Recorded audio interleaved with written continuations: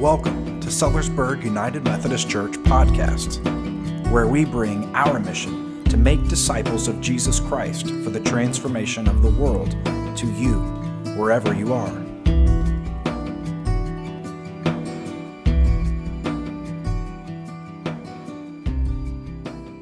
Jesus is facing one of the most brutal, accursed, and unjust days that we could possibly imagine. He has every opportunity to walk away. But that is not the will of God. And Jesus has set his sights on the will of God. Jesus is laying more on the line than we can fathom. It's against his own will.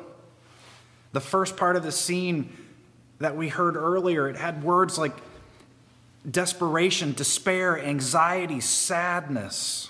The second part that we've just read reveals his disappointment in the disciples. They've just sworn to follow him anywhere a couple of scenes prior, and yet here they are. They can't stay awake. Peter, James, and John, the inner circle, have struggled against the will of God multiple times throughout the gospel.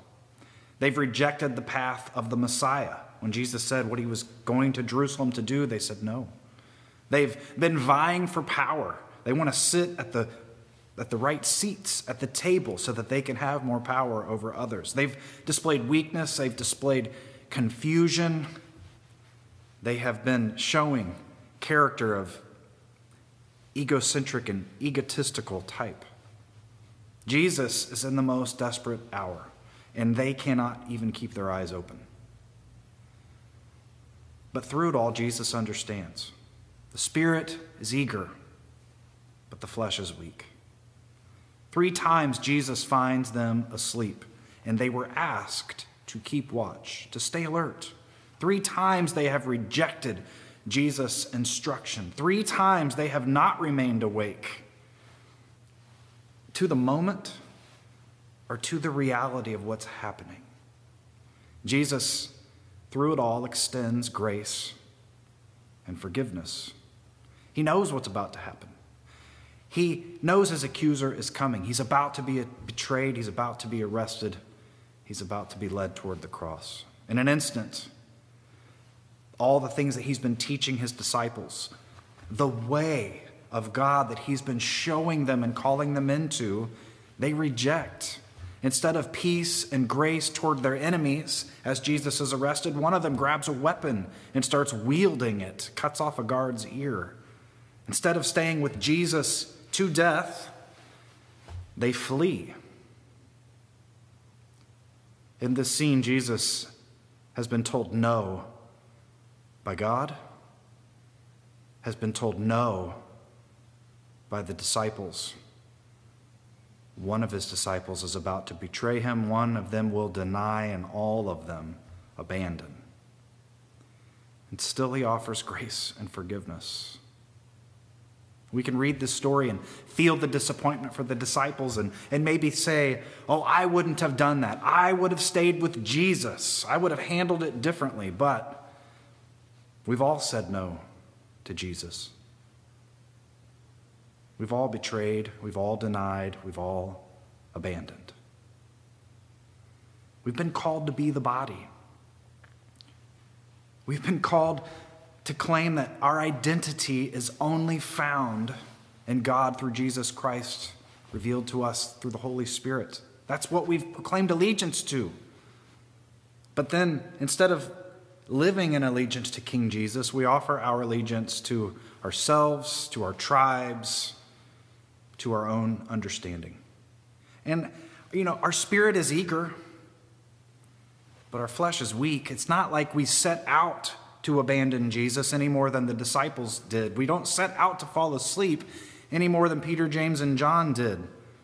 The good news is that the disciples will rise up from this dark night. They will one day change the world. There was grace, love, forgiveness, and hope for them. And there is grace, love, forgiveness, and hope for us. We come to this night ready to face the reality of all the ways we have fallen asleep. We've been preparing to rend our hearts. We've been working on rending our hearts throughout Lent, and tonight is the night we rend our hearts and face the reality that we have not kept watch. We've not been looking for the presence of King Jesus in the eyes of those who need us, in the eyes of the least, in the eyes of the marginalized and oppressed all around us. We can hardly even see Jesus in the eyes of the people that sit with us in this church, because maybe we think differently, we look differently, we act differently, we love differently. We avert our eyes instead. We harden our hearts. We say no, and we abandon the way for another. It's not because we want to say no to Jesus, and that's what we want to really focus in on. It's not because we want to say no, but it's because we are asleep.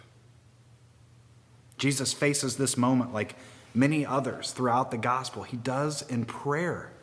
Jesus faces the moment in prayer. It is not Jesus' will that he's about to face this day, but through prayer, he's able to stay focused on God's will. He turns his heart and his mind toward God and reflects upon his calling and recommits himself.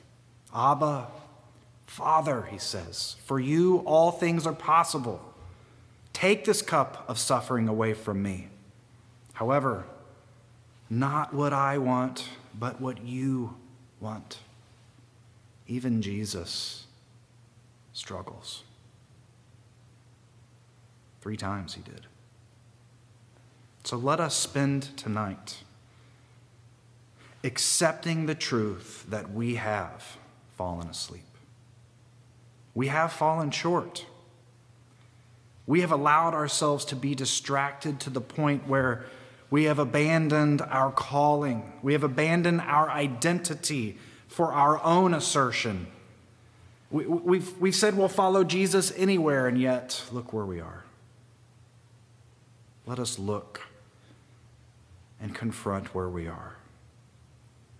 Let us take comfort in the fact that this is not the end of the story for Peter, James, and John, and the rest of the disciples.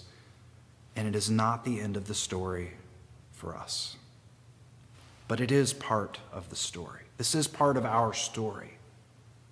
Let us not gloss over and ignore it, try to be asleep to it, because we'll just find ourselves here again.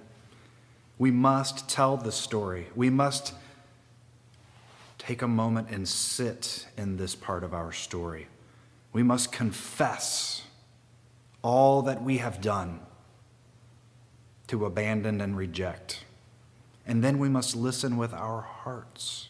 We must allow God to lead us toward the will laid before us, to which we are called, not of us, but of God.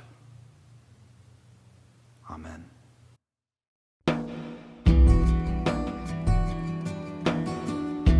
We thank you for worshiping with us, and it is our hope that through the Holy Spirit you have felt the touch of God upon your life.